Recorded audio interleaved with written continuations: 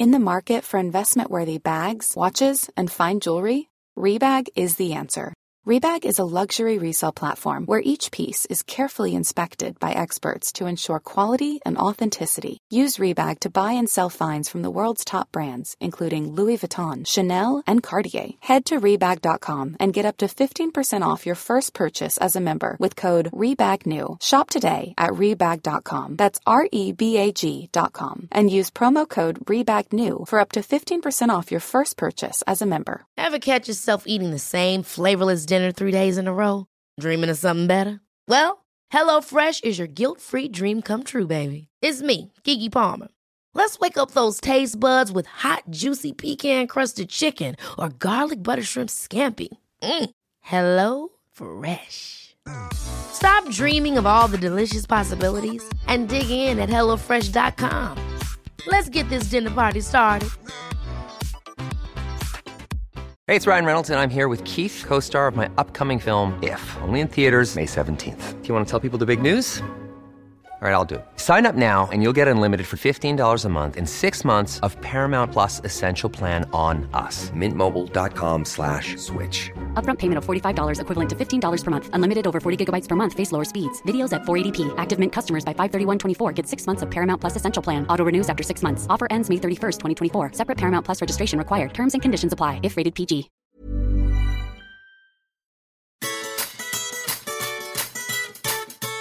The other thing that annoyed me was something that Paul said at the very beginning, which was, it's really hot in the tent today, so the bakers have to concentrate on what they're doing. And it's like, oh, that's a really helpful bit of advice, Paul. Yes, that's all you need to do on a hot day, just concentrate. Well, welcome back to the Bake Down podcast. This is Josh Landy, founder of Bake with a Legend, the company that gives you the chance to bake alongside former Bake Off stars. And you can now do this from anywhere in the world with our virtual classes. If you're getting in the mood for Christmas, why not sign up for Karen Wright's Frangipan Mince Pie class or Dan Beasley-Harling's Yule Log class? Those are just two of the many classes we have online. And remember to use the code PODCAST to get 10% off all bookings.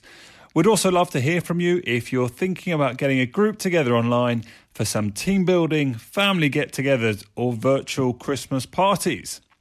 Now, Howard wasn't quite sure about calling it 1980s Week, but alongside Jane and the always entertaining Dan Beasley-Harling, we reflected on another enjoyable week in the tent. We're now approaching the quarter-final stages and none of us can call the winner. We hope you enjoy the episode and we'll see you again next Wednesday.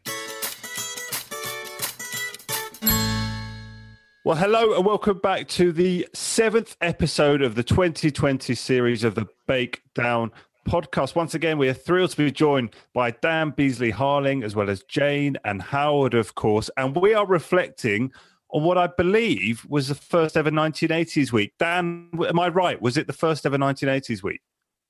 Yeah, as far as I can remember, it was the first. I mean, obviously they've done sort of historical periods, but I think it's the only sort of recent period they've done. Although I was very upset by Peter remarking that he was born in the year 2000 and referring to the 1980s as ancient history. And I think we can safely say we've all gone off Peter immediately, haven't we? I thought that was a very cruel thing to say. Yeah, well, it's been a couple of weeks anyway since Howard changed to his favourite to win the competition is. So have you gone off Peter sufficiently now, Howard? I've not completely gone off Peter. I think he just needs sort of a little bit of direction about being nicer to older people. Yeah, cruel. As the oldest one in this quartet of people, by a long way, I'm not at all offended. I'm just used to being old. I think Benjamina said that I was old school, and that was when I was on the show. So, sorry, guys. It's what happens when you get over 30. Now, Howard, Paul referred to himself as an 80s boy at heart. Is that how would you describe yourself, Howard? Is that similar? I think we are of similar age, yeah. So I think definitely the 80s were a period when I just graduated. I was, looking for my first job, trying to make some money. I have to say, I don't look back at it with the fondness that Paul seemed to, but yeah, I think that just depends upon personal circumstances, doesn't it? Dan, what were you doing in the 1980s that you remember fondly? In the 1980s, I was mainly soiling myself, I think. I was born in 82, so it was... Nothing's changed then. Not much. I will go back to it in the end. One of my earliest memories actually is of the 1988 Olympics. So I remember little slivers of the 80s, but not any great detail, I'm afraid. My father inculcated me in all the lovely music of the 80s, but no, in terms of real 80s experience, I'm afraid it's a little bit before my time. Dan, would you have been baking in the 80s in those first 8 years of Dan? Were you baking so young? Ooh, do you know what? I probably would have helped my mother make flapjacks and jam tarts and things, but I don't know. I think I got interested in baking when I was about 12 or 13, so no, that would have been in the mid-90s. That would have been Nirvana baking or something, I don't know. Well, Jane, I don't know about you. I just got the feeling in this week's episode that it might have been just a little bit warm in the tin. It wasn't really mentioned, but it was implied almost at times. What did you must have had a couple of hot days as well, because it is usually filmed over a period in the year where you can get days like that. Yes, I'm not sure when they filmed it this year, but yes, it looks as though they had an absolute scorcher. I must say we didn't ever have anything as hot as that. I think at one point it was 28 degrees, and then I was trying to keep track, and then they said it was 35 degrees in the afternoon for the technical. I mean, that must have been beastly. And of course, it was a weekend when they're making ice cream. We had it when we were doing mini mousse cakes. So we were having to get gelatin to set the mousse. And of course, that wasn't setting either. So there was a lot of slop going on. And we also had quite a hot day when we were doing a mousse bouche. And I had some little cones of phyllo pastry that were filled with delicious cherry and cream with the cherry on the top, and you could see the cream just melting and the cherries falling off. So I think it happens, you have a week where you tend to be warm, so bread, and it's cold, and you have an ice cream week, and we've had it before. What was that, your series? That wasn't your series, was it, Howard? It was Nancy's series. Yeah. With Ice Cream Gate, when Ian chucked it in the bin because nothing was setting. So it just happens. If it's ice cream week, it's going to be hot in the tent. And I think it was the hottest it's ever been. Poor things. I really felt for them. Yeah, I do think, though, like Paul sort of said, well, of course, we didn't know it was going to be hot when we were doing this ice cream challenge. And you could see him desperately trying to stifle a smile. They know this is going to happen. They know it's going to be hot. Of course they know. And the melting disasters do make brilliant television, but it does seem all a little bit cruel, doesn't it? I don't know. Now, before we get into this week's episode, Howard, we have had an email in. This is from Elizabeth and Alex in Maryland in the United States. They said, "Hi, everyone. Just want to share that my husband and I are huge fans of your show. We watched the episode on Saturday and discussed the podcast later in the week after our commuting. Listening time has become a tradition in our household. My husband even signed us up for a Bake with a Legend class as a birthday surprise." Now, we were discussing this show and pondering this question. Who writes the briefs? Do the judges write them? So, Howard, can you shed any light? Who comes up with these briefs? Oh, that's really interesting, because I suppose the idea is that the judges come up with an idea, possibly. Certainly, I think in terms of the technical challenges, they are closer to the judges in terms of the direction and the actual recipe and so on. But I think generally, I think it's somebody in the production team who would be working on the briefs. So I think the judges will be consulted, but I think it's probably one of the food producers that comes up with ideas. They possibly even do it as a sort of group discussion as well. Well, let's get looking at what was in 1980s week. And the first task, Jane, was to make 8 individual quiches looking for 2 savoury flavours. Now, this is a classic. We're going to get this every year in Bake Off. You have to make a good short crust pastry. What did you make of the challenge this week? I thought it was a nice challenge. It Prue irritated me a fraction, and I'm a great Prue fan. But she said in the 80s it was called quiche Lorraine, which it was. So we used to do it with slices of tomatoes decorating the top. I mean, it looked very 80s. But she said, which was onion, bacon and cheese. But we don't want that. We want something more modern. I don't think onion, bacon and cheese is... you shouldn't consign that to the heap of historic recipes you're not going to make again. I think it's an absolutely delicious combination. And actually, whose was it? Somebody did a very similar one of those, and she said it was absolutely delicious. So I just wish they'd get their stories right, to be honest. Now, Dan, I mentioned there about it being hot in the tent. So just tell us, what is it that makes short crust pastry particularly difficult when it's hot? What have you got to try and be aware of? Well, with most pastries, ideally you need it to be cold, apart from choux and hot water crust. But mainly you want pastry to be cold so that the fat doesn't melt. And in fact, I have warm hands and I need to run my hands under cold water when I'm handling pastry, because otherwise my hands will just melt the fat instantly. So yeah, it is tricky. You have to work very quickly. I think the secret is to work quickly and efficiently so the fat doesn't all melt out of the pastry. That just comes down to experience. So I think, those most experienced with pastry are going to be able to do it quickly and get it tucked away faster and hopefully got time to chill it down. I was horrified that Hermine didn't blind break her pastry, but I'm thrilled for her that it did work out because I did not expect that to. Well, while we're talking about Hermine, Howard, what did you make of that moment where Laura came over to assist her? And I wasn't quite sure what the advice was. Did she go onto a different setting on the oven? Dan, I'll just come to you because you look quite sure on that one before we go to Howard. No, I just have something to say about that, which is so the ovens it's a bit of a weird oven. And so on the regular oven setting, it only goes up to 200 fan, which isn't very high. And then there's a separate bread setting where it can go up to like 290, I think it is, really, really hot.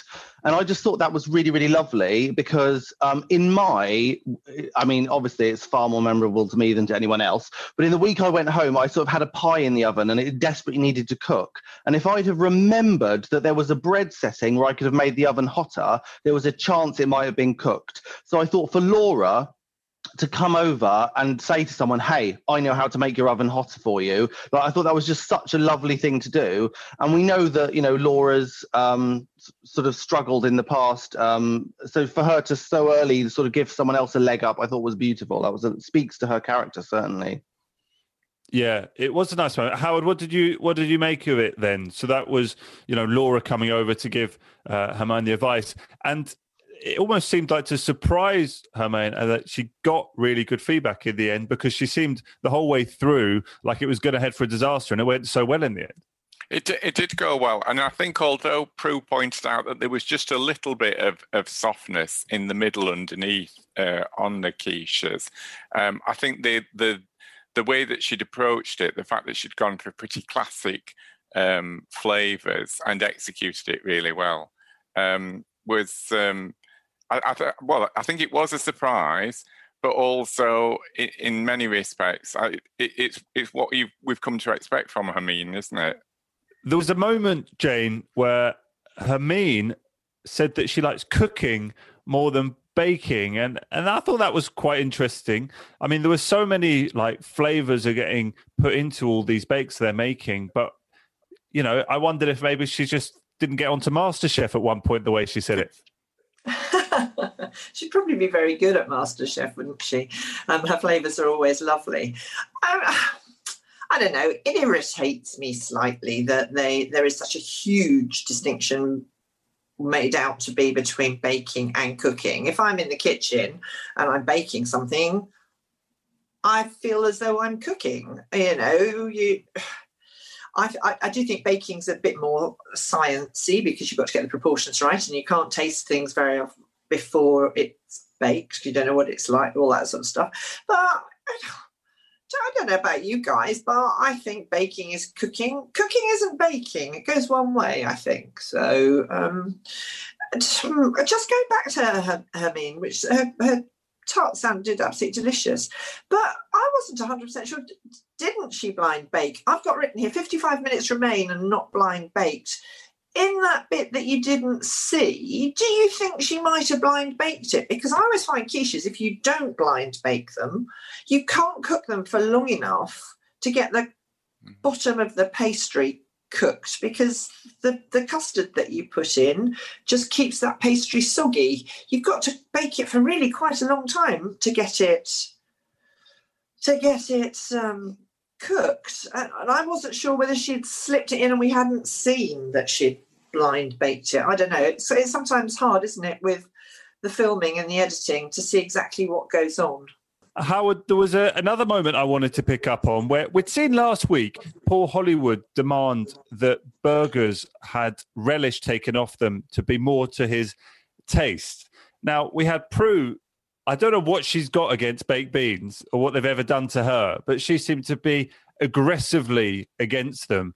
But it was nice to see that she didn't go up to Lottie and demand that they're removed or that there was a quiche made without them for her. Absolutely. And I thought that was a really strong contrast of the approaches of the two judges, because she said, we're going to taste it as if we have no prejudices at all, which I think is exactly what the judges should do. And it just made me a little bit more angry about Paul's approach last week.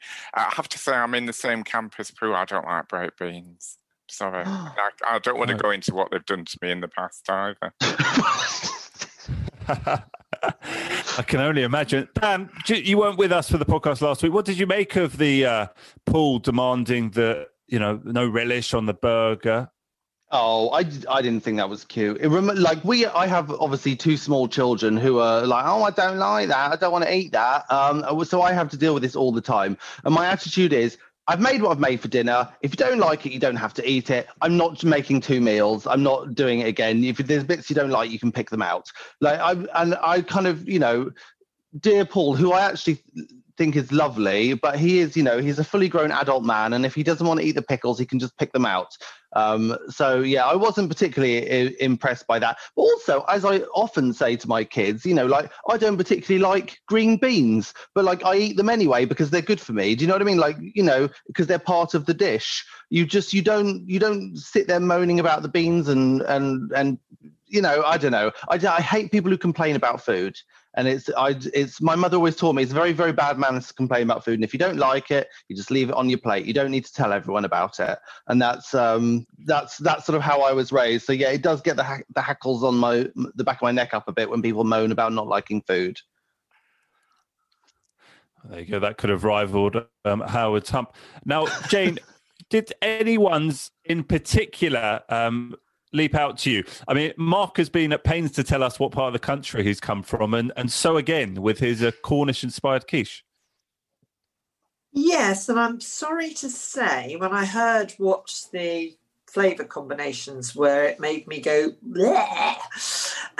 I would never think really to put cheese and fish together. So he had cod and Cornish blue. Love cod, love Cornish blue. Not sure that I put them together. Or smoked haddock and cheddar. They're just not combinations that set me alight. So I really appreciate him trying to use his local ingredients, but that didn't do it for me, to be honest. I'm going to tell you about the ones I don't like. I didn't like the one Dave's. I didn't like either of Dave's. Beef and cooked avocado. I can't bear cooked avocado. I would have eaten it if I'd been the judge. Or the scrambled egg, the double egg. Didn't like that idea. I probably liked Hermine's the most. The classic combinations. I love Gruyere. Mushroom and spinach are fantastic. It was interesting. I quite like Peter's as well. I wasn't mad about Lottie's. I love baked beans, but I probably wouldn't have put them in a quiche. And Laura's sounded nice. I thought Laura sounded nice, actually. So, yeah, a couple I liked, but probably the most classics. And the ones I wasn't mad about were the ones with the sort of trying to be interesting for the sake of it, I felt. Yeah, I wasn't thrilled with the fish and cheese. It just seemed like it's incredibly uninspired. I don't know. I'm just surprised that he was okay with serving up essentially 2 variations of the same quiche. It just seemed a little odd, didn't it? But yeah, I like the sound of Lottie's just because I love black pudding. So I like the sound of Lottie's. And Laura's sounded like something that I would do, with the feta pea and asparagus, and then just like a nice spicy meaty one. So I like the sound of those, but I wasn't blown away by anybody in the signature. There was nothing, I don't know, maybe I'm being unfair, but there was nothing sort of truly mind-blowing in there. There was some good pastry, which is, I guess, the point of it. So yeah, mildly successful, maybe not inspiring. Just finally on the signature challenge here, Howard. I mean, Dave, there was a lot of eggs going on. I couldn't quite work out. Was it sort of scrambled egg with it as well that he was trying to reach? I think Paul looked a little bit uncertain about it when he came over, didn't he? I don't know. I think he must have had a strange dream or something, Dave. I can't imagine why you would even come up with the idea of putting scrambled egg inside an egg custard. It's like... And he seemed to feel that he'd come up with something quite revolutionary in doing so. But I think everybody was thinking, well, it's just going to be like little bits of egg inside egg. Yeah, bizarre. What I would have done if you'd wanted to do a full English is perhaps in each of the little tarts put a quail egg, and then that would have cooked as the tart cooked. So you could have seen the bits rather than have the scrambled. I'm with Howard. I think he must have had a bad dream or something. I think it's probably one of those situations where, like you say, Howard, you think you've come up with something brilliant, but actually you're just going to make it look like you ruined your custard by accident. It's just like, I don't quite know what he was thinking. We've all made scrambled egg in a quiche before, but not on purpose. Like,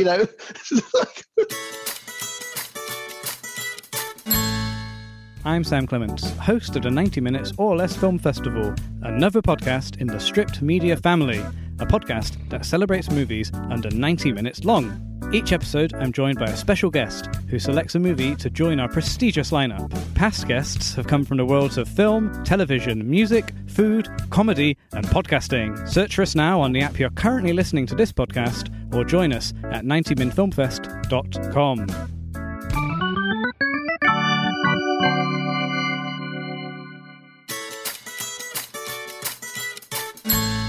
Let's move on to the technical challenge. And Jane, this was a fun one. You've been teaching donut classes online for Bake with a Legend. This was a challenge, 6 custard and jam finger donuts to make a golden colour. And they had 2 hours and 45 minutes here. What did you make of this challenge? Well, we do it in about an hour and 45, don't we, when in the class, which is a bit of a rush, but we do manage to get them all done. Yeah, no, great challenge. Very, very 80s. They look great. I thought I might start making some finger donuts. I don't like creme mousseline very much. I love creme pat. And whisking butter into it just makes it all a wee bit greasy and oily for me. I'm not a great mousseline fan. However, I thought they looked lovely. I must admit, when I saw Dave cranking his fryer up to 180, it worried me because we fry them at 160 and I think do about a minute and a bit each side, and that cooks them perfectly. I think you need it that bit lower and slower in order to get the dough cooked in the middle, but not too brown on the outside, which is really what happened to him. But yeah, lovely challenge. I thought they all looked very nice. Well, with the exception of Dave's, they all looked very nice at the end. I think they were on brief for 80s week, weren't they? But they used to do them. You could buy them in the high street and they had that really artificial whipped cream, which actually I absolutely love. Which just goes to show that I have no taste, probably. I just have to say, Jane, I really like creme mousseline, so I don't know. You make it badly, Jane. I don't know. Maybe I do. No, I love creme mousseline just because it's not so sweet, and if you're pairing it with something that is already very sweet, then I think it is a good combination. But your donut's not actually that sweet, so yeah, maybe it could have benefited from a little bit more sugar, and also maybe I should pay more attention to my waistline, Jane. But yeah, no, I love a creme mousseline. I did. Poor old Dave. His were full burnt though, weren't they? I mean, they were burnt. Like it was like I did. Oh dear, poor old Dave. But yeah, no, I thought it was a great challenge. But again, if you've never made a donut, I mean, hopefully you have made a donut if you get onto Bake Off. But it's very, very easy to accidentally set the temperature too high. And I'm actually quite impressed that only one of them sort of burnt theirs to a crisp. So I think he did his job. Yeah, but creme mousseline is delicious, Jane. I'll come to my macaron class, Jane, and I'll teach you how to make a lovely creme mousseline, all right? Yeah, okay, Dan. I'll come to your class and you can teach me how to cook. Jeez, we have a go at old people this week, isn't it? I like whipping mascarpone into my creme pat. That makes it really nice, instead of being quite so right. Okay, I'll give it another go, Dan. Right. Now, Howard, I was wondering what you made of Peter saying he's never fried anything before, because, Dave presumably had, and he ended up with burnt donuts. Now, Peter said he never even fried anything before. He didn't have time in the 20 years he's been on Earth to fry anything. I thought that was surprising, actually. I think Jane and I have spoken on previous occasions about the fact that there are certain things that you would try and have a go at before you go on Bake Off. I must admit, I've never used one of those fryers, and I've never actually used an ice cream maker. But I've certainly put fat into a big pan and deep fried that way, and I've made ice cream churning it by hand. So yeah, I'm a bit sort of low tech in my approach, but I think it's worth having a go at these things before you go into the Bake Off tent. Yeah, he did refer to it as quite a rush to deep fry something, which makes you imagine what he would be like if he was presented with the opportunity to go for a skydive or something similar. Jane, what did you make of him not having time to practice his deep frying before going in the tent? I'm just very surprised. I think that he hadn't deep fried anything, but kids are a lot more health conscious these days. Mind you, he does come from Scotland, so clearly no deep fried Mars bars up there. Perhaps he is the other end of the scale. No, but he did a nice job for all that, didn't he? I think it just goes to show how what a good baking brain he's got. And I say it every week. I mean, he is Howard in disguise. He thinks his bakes. He seems to have a huge amount of experience, which obviously he can't have because he's only 20. But he astounds me every week. And if he has never deep fried anything, then good for him. I like a bit of deep frying, me. And a donut is absolutely delicious. I can't be doing those baked donuts. Mind you, we made churros on our series, and practicing those, they exploded in my kitchen several times. I can't bear churros, but donuts, yeah, delicious. Dan, I wanted to ask you about something we saw that was a little bit unusual, was that they must have all been given fans on the end of their bench, and they were using those fans at different points in this episode to cool down what was in front of them. Is that an effective baking tip that you can share with people? I mean, here comes the science. But the fan obviously cools you down because it encourages evaporation. I'm not sure how much that helps with a bake, really. I mean, it can help form a skin on like macaron or something. But I think they were mainly because they had the big wet cloths, didn't they? And then they had the fan sort of cooling them down, which left very attractive patterns on some of the contestants. And I think Laura had a fan stuffed down her top at one point. It was certainly quite amusing, but unfortunately in that tent, nothing is going to keep you cool. I was there on some incredibly hot days, and not only is the ambient temperature incredibly hot, you obviously have a whole rigging of studio lights above you. The ovens are all on, and leaning over a deep fat fryer, they're all going to be absolutely roasting. And I just dread to think what they would have smelled like when they had to reward those clothes the next day. Well, I was going to ask about this one because this week, more than ever, it looked like the clothes needed a wash. Surely they were sent to a laundrette or similar, or maybe they must have had an in-house laundrette in the bubble. Howard, what do you think? They can't have been expected to put on those sweaty clothes for a second day, surely? You would hope not, but I'm not entirely sure. I know in our year, if you got anything on your clothes, it was just a case of trying to sponge it down as best as possible. But this was probably end-grain sweat, wasn't it? Which is not going to be spongeable, really.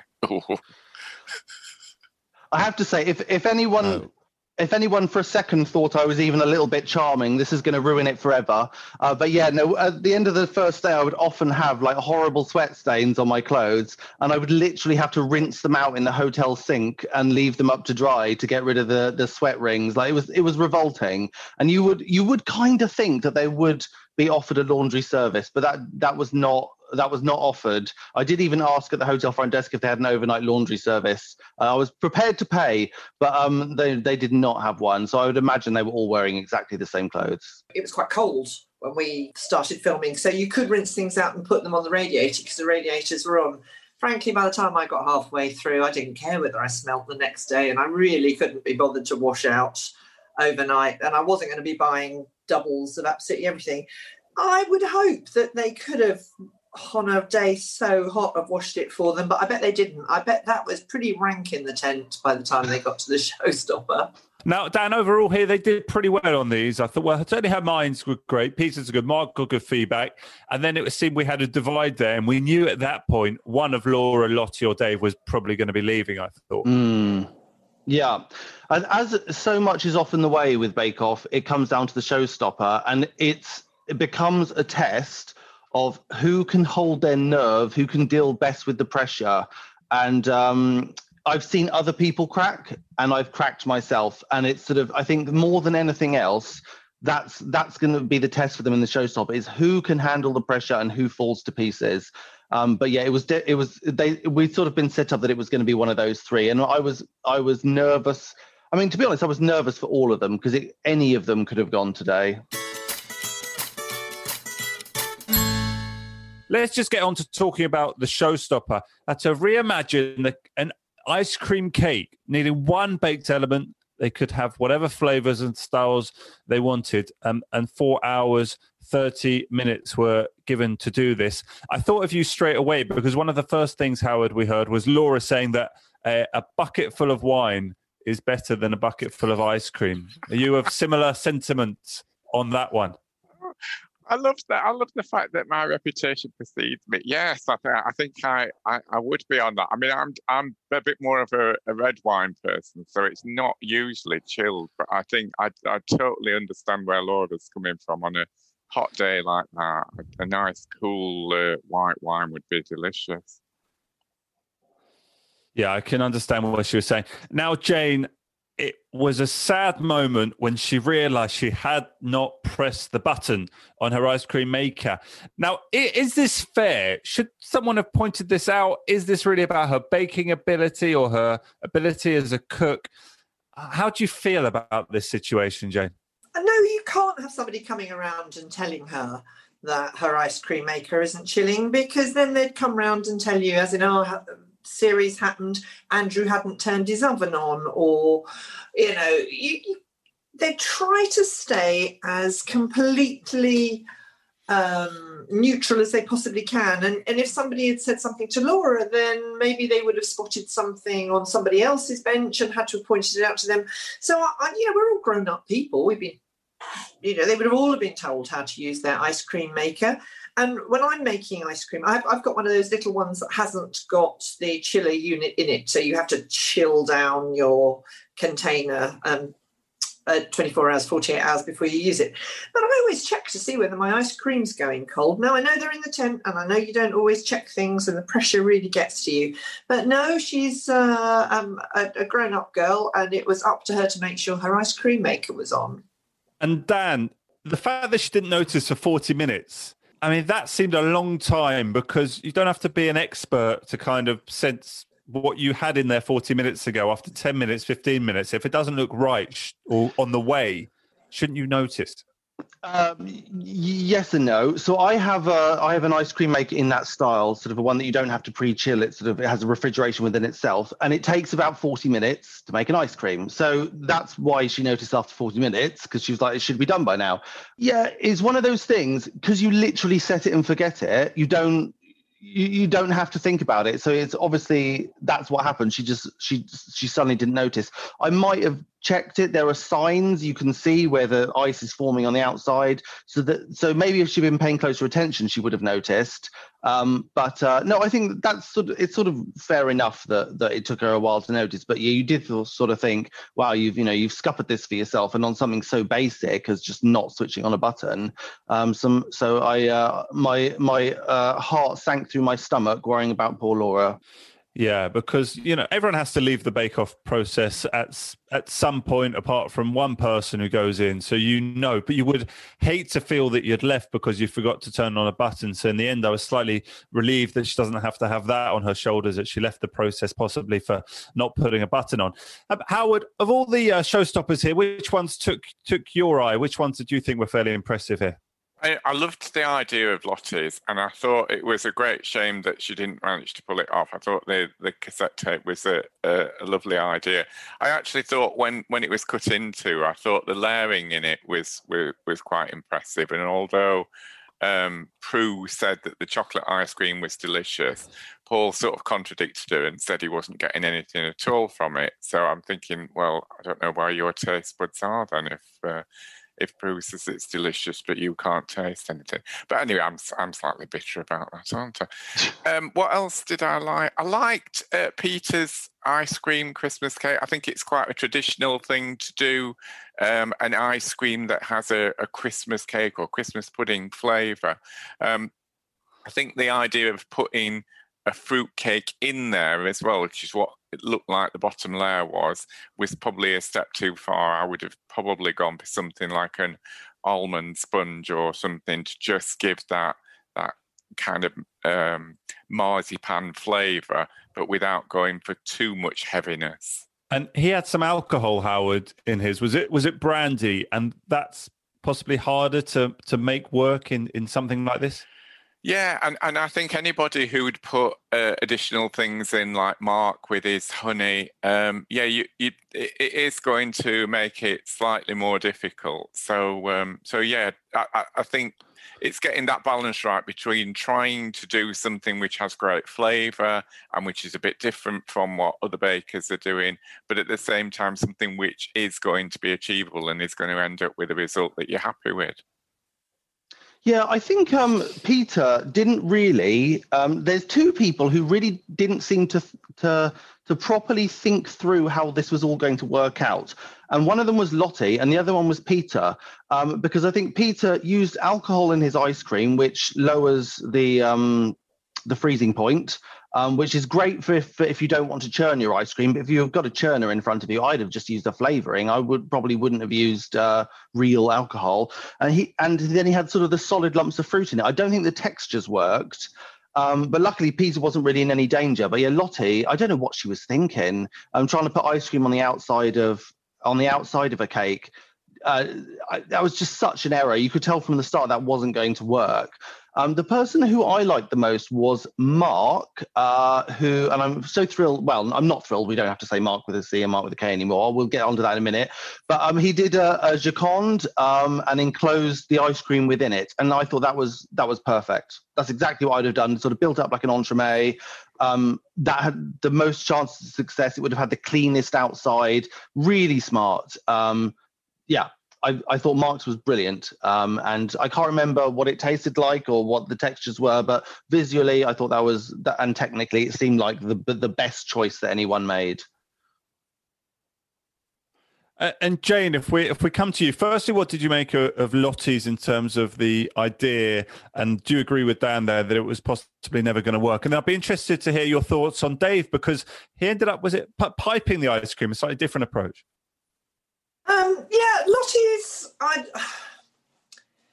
think I wasn't so mad about the idea as Howard. I could see how you get this idea in your head and you think it's a fantastic idea, and I don't know how much time they had to practice that, but it was never, ever going to work as far as I was concerned. I mean, what she could have possibly done was make a cassette mould and line that with chocolate and then poured her ice cream into it. But carving the outside of an ice cream, I think, in what is inevitably going to be a hot day, they know when they get their schedules that they're going to be filming that in June, July. And generally we have some decent weather in June and July. But yeah, I wasn't mad about the idea, and certainly poor Lottie, poor us. We're not going to see her anymore. Just didn't pull it off. I think it was too risky. You need to temper your ideas to what's feasible in the tent, I think. And Dave, I like the idea of piping ice cream, but I've never tried to pipe it, because if it's frozen, what might have worked would have been when it came out of the churner, it's still quite soft. If he had already assembled the cake and then he piped it out of the churner onto the top and then frozen it hard, that might have worked. I was quite... it did look a bit of a mess on the top, but credit to him for trying. I was quite intrigued by the way they did this. That everybody did it. I was trying to think how I would have made these ice cream cakes. I certainly would have gone the Mark route with a sponge around the outside to hold it all together.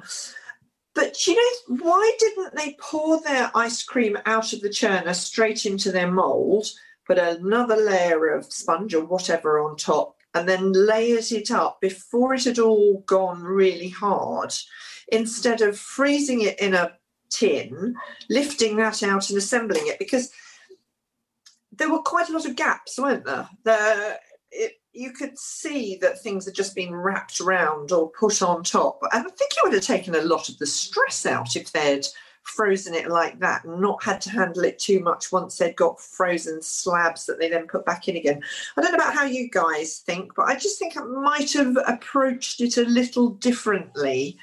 And I might have stuck in one of my elements as not being a custard-based ice cream, being one of those ones that I make quite a lot with condensed milk, and I whisk mine up with yogurt and double cream, and that way you don't have to churn it. So that would have saved a process of cooling down your custard before you put it in. I think I might have thought my way through this one. I think it was as much strategy as it was baking and assembly.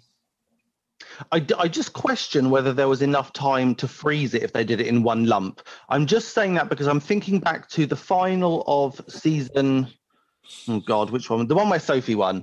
The final of that season, they had to make an entremet, and I know they were freezing it sort of in layers as they went because there wasn't enough time to make everything first and then freeze it. So I'm thinking maybe there wasn't enough time. You're absolutely right, Jane. That would have looked much neater and been easier.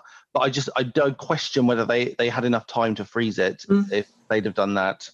Yeah, maybe you're right. It possibly is that, but they could have possibly got everything made in a couple of hours, and then they'd have needed 2 hours in the freezer. Those freezers would have been struggling in that heat as well, so to point that out. I just will say something about Laura. At one point, oh, bless her, I mean, I felt so sorry for her, even though, it was her own thing, that fault that she didn't put it on. But at one point, she shoved it in and I think said something like hope and pray. And she walked away from the freezer and left the freezer door open. And I was looking at it going, shut the door. Howard, when they got told you've got 1 minute left, I think Lottie turned to the camera and said, to what? Redo the whole cake. And at that point, did you think she was going? I must admit, I thought possibly Laura was going to go this week. It was one of the few episodes where you really couldn't tell towards the end. Do you think the right decision was made? I think on balance, I think the right decision was made, but I think there were lots of things at work within this particular challenge and within the episode as a whole. So obviously you've got the heat of being in the tent, and I reckon, I think I said a couple of weeks ago that I wondered whether this sort of bubble situation would over time cause a little bit of stress, and I just got the feeling that we were seeing some quite stressed people, and I think sadly Laura was one of them. And I don't like to see people getting quite so upset by things, but I think she was believing that what she'd produced wasn't up to scratch. And it's not until you look at that in comparison with others, and sadly in this case against Lottie, that you sort of think, I think you've just done enough to survive, really. Well, Dan, there was this moment, wasn't there, where almost, I think Lottie said something akin to Laura of, well, does looking at mine make you feel better? And I can't read in Laura's mind, but I couldn't help but think maybe she was like, well, maybe a little bit. I don't think so. Listen, right, the thing is, obviously, like, you don't want to go home. No one wants to go home. But for me, the biggest thing was I just didn't want to look incompetent. I didn't want to look like I didn't know what I was doing. And I think everyone going into the show knows that there may come a point where your best isn't good enough. There may come a time where no matter how hard you try, you're not good enough to continue in the competition. But you don't want to go home because you just completely messed up and look like, and you don't want to look foolish. And I think Laura was telling the absolute truth there. I think she was just being honest. She was like, no, it doesn't make. I mean, yeah, maybe you'll go home, but I still don't feel good about what I've done here. And I think Laura is sincere. I think we have to give her the benefit of the doubt with that one, and I certainly do. Well, she was my tip from the beginning, so I'm giving her every benefit of the doubt that you possibly could. Now, Jane, just on Laura, she got a little bit of criticism from Paul Hollywood for putting the brownie in this because he said you'd lose all that fudgy element. Was that a wrong decision for her to go with a brownie in a cake like this, do you think? Probably, I think. But I also think Paul was being ultra critical. But yes, probably brownies, as we know from whatever week it was, have to be soft and squidgy in the middle, and they're going to just be hard little lumps of chocolate cake if you stick it in the freezer. But I think overall her ice creams, they said, sounded nice. Praline ice cream, absolutely delicious. Praline and chocolate, perfect combination. And that the judges do forgive a bit of melting on a hot day. And oh God, I just felt so sorry for all of them. Going back to saying, was it the right decision between Laura and Lottie? As I was going through, I think Laura just edged it in the signature. She was just ahead of Lottie in the technical, and I think she was just ahead of Lottie in this challenge as well. If Lottie had made it look lovely, I think she might have pulled it off, but poor old Lottie, it really wasn't her week, was it? But we haven't mentioned Hermine. I mean, hers looked stunning. I think sometimes because she doesn't get stressed and it's not a car crash, we don't mention her enough. But didn't it look beautiful and lovely flavours? And she really did pull it off. I mean, I think we just have to mention her in all these sort of slight car crashes that went on in these ice cream cakes. That the one person in the tent that managed to do it and do it really well was Hermine. How delicious and beautiful was that? And she used a spray booth. Has anybody ever used a spray booth before? I don't remember that. I'm impressed she got away with that. When I was on Bake Off, I wanted to use a dehumidifier, and they said, "Oh no, you can't use that because it looks too commercial. It doesn't look like a home baking-y thing. So please don't use it." So I'm kind of surprised they let her use it. It seemed to be like a proper pneumatic spray gun and a shield, and I'm like, wow, that looks very professional, Hamid. But it was nice that somebody did get a very professional result. And I think you're absolutely right, Jane, that because she hasn't. I mean, her signature was a little dramatic, but generally she's sort of flown under the radar quite a lot because she's not panicking and having disasters, is she? So, no, I think, everyone's talking about Lottie because obviously we're all devastated. But yeah, we should probably take a minute to celebrate Hermine because she did do a fantastic job. And she was, we've been waiting for her to be Star Baker for a long time. And thank God she finally won it because it's a bit overdue as far as I'm concerned. I mean, that is remarkable to have sort of 7 bakers be 7 Star Bakers in the 7 weeks we've had. It is remarkable. I think that I don't think it's ever happened before. I might be wrong. We'd need to check on that. But I think what it also shows is that somebody who's been Star Baker in the past, like Lottie, for example, can then go. And I think that means that we've got a very evenly matched group now. So just as anybody could be Star Baker again, anybody could go. And that's quite a nail-biting situation. Yeah, I mean, Dan, have you changed at all on your thoughts about who's going to win? I know you're quite keen on Peter, you thought earlier on.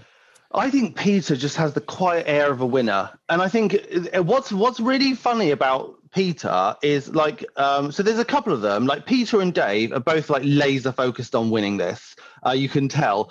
But Dave, you can kind of tell he's really competitive. But with Peter, he sort of gets away with it because he's got a big smile on his face and he's sort of, he seems quite chill, even though he's desperate to win. So Peter is somehow being really competitive, but also really charming about it in the same breath. So, I'm enjoying Peter. I'm still pinning my hopes on Peter.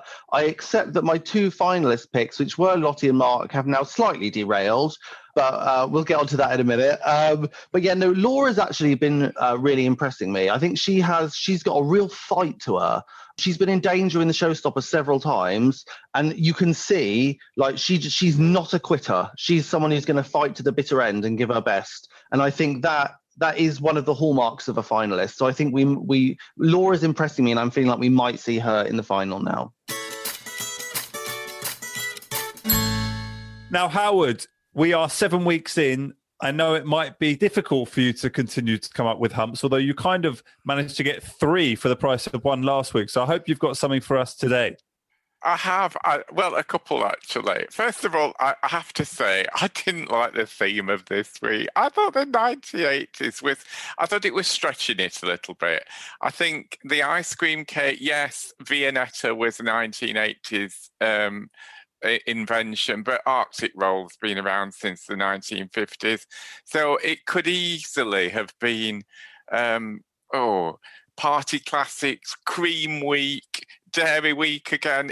I didn't really get the kind of 1980s. I thought they were stretching it a little bit to do that. But the other thing that annoyed me was something that Paul said at the very beginning, which was, it's really hot in the tent today, so the bakers have to concentrate on what they're doing. And it's like, oh, that's a really helpful bit of advice, Paul. Yes, that's all you need to do on a hot day, just concentrate. Before we go, I just want to offer commiserations, Dan, because I know how enamoured you were with the hair of Mark with a K. Were you behind your sofa in tears when he departed last week? I can't talk about it, Josh. I can't talk about it. And I'm really devastated, Howard, that you've called me out like this, saying that I want to touch his hair. Because now when I meet him and do try and touch his hair, you're going to make me look really creepy. No, I am devastated. And actually, my obsession with Mark, I feel, is justified because, as someone pointed out, he looks quite like my husband. So really, I think it's a tribute to my husband, my obsession with Mark. But yeah, no, I am devastated to see Mark go last week. And I'm really devastated to see Lottie go this week. You know, they're sort of like, they're my two kind of, just from a personality perspective, they were sort of like my favourites I'd love to go for a drink with, and I'm devastated to see them gone. But then on the flip side, one of the things that I feel like such a hypocrite, because one of the things I always say is, it's a baking competition and people should be judged for their baking. Like, that should be the way you judge them. And yet here I am being devastated because my sort of personal favourites are gone. So I'm gutted, but I'm also in the same breath, like, thrilled that like people are being judged on baking. And there were all sorts of people who say things like, oh, Paul fancies Lottie, so therefore she'll be around to the final. And I think this sort of proves that no, it does come down to the baking. And I am very sad, and I wish that Lottie and Mark were still there, but they have been judged to be wanting on their baking on those weeks. And it seems I have to concede that it's a fair decision, very sadly. Thank you to all three of you for being on the podcast with us this week. Only 3 more episodes to go. We're at the quarter-final stage. For all of those of you that have been listening and leaving reviews to the podcast, thank you so much. And we know many of you have joined us at online classes. We have classes every weekend. We hope you'll continue to join us, and they will be carrying on into the new year as well if you're thinking about Christmas presents. So do go to bakewithlegend.com/online classes. Well, that's it for this week. We will be back next Wednesday to reflect on the quarterfinal. We'll see you then.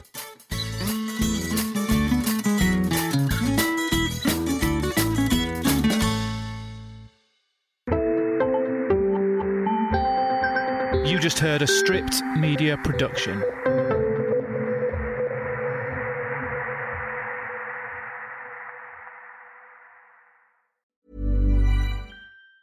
Mom deserves the best, and there's no better place to shop for Mother's Day than Whole Foods Market. They're your destination for unbeatable savings, from premium gifts to show-stopping flowers and irresistible desserts. Start by saving 33% with Prime on all body care and candles. Then get a 15-stem bunch of tulips for just $9.99 each with Prime. Round out Mom's menu with festive rosé, irresistible berry chantilly cake, and more special treats. Come celebrate Mother's Day at Whole Foods Market. Ever catch yourself eating the same flavorless dinner 3 days in a row? Dreaming of something better? Well, HelloFresh is your guilt-free dream come true, baby. It's me, Keke Palmer. Let's wake up those taste buds with hot, juicy pecan-crusted chicken or garlic butter shrimp scampi. Hello Fresh. Stop dreaming of all the delicious possibilities and dig in at HelloFresh.com. Let's get this dinner party started. Planning for your next trip? Elevate your travel style with Quince. Quince has all the jet-setting essentials you'll want for your next getaway, like European linen, premium luggage options, buttery soft Italian leather bags, and so much more. And is all priced at 50 to 80% less than similar brands. Plus, Quince only works with factories that use safe and ethical manufacturing practices. Pack your bags with high-quality essentials you'll be wearing for vacations to come with Quince. Go to quince.com/pack for free shipping and 365-day returns.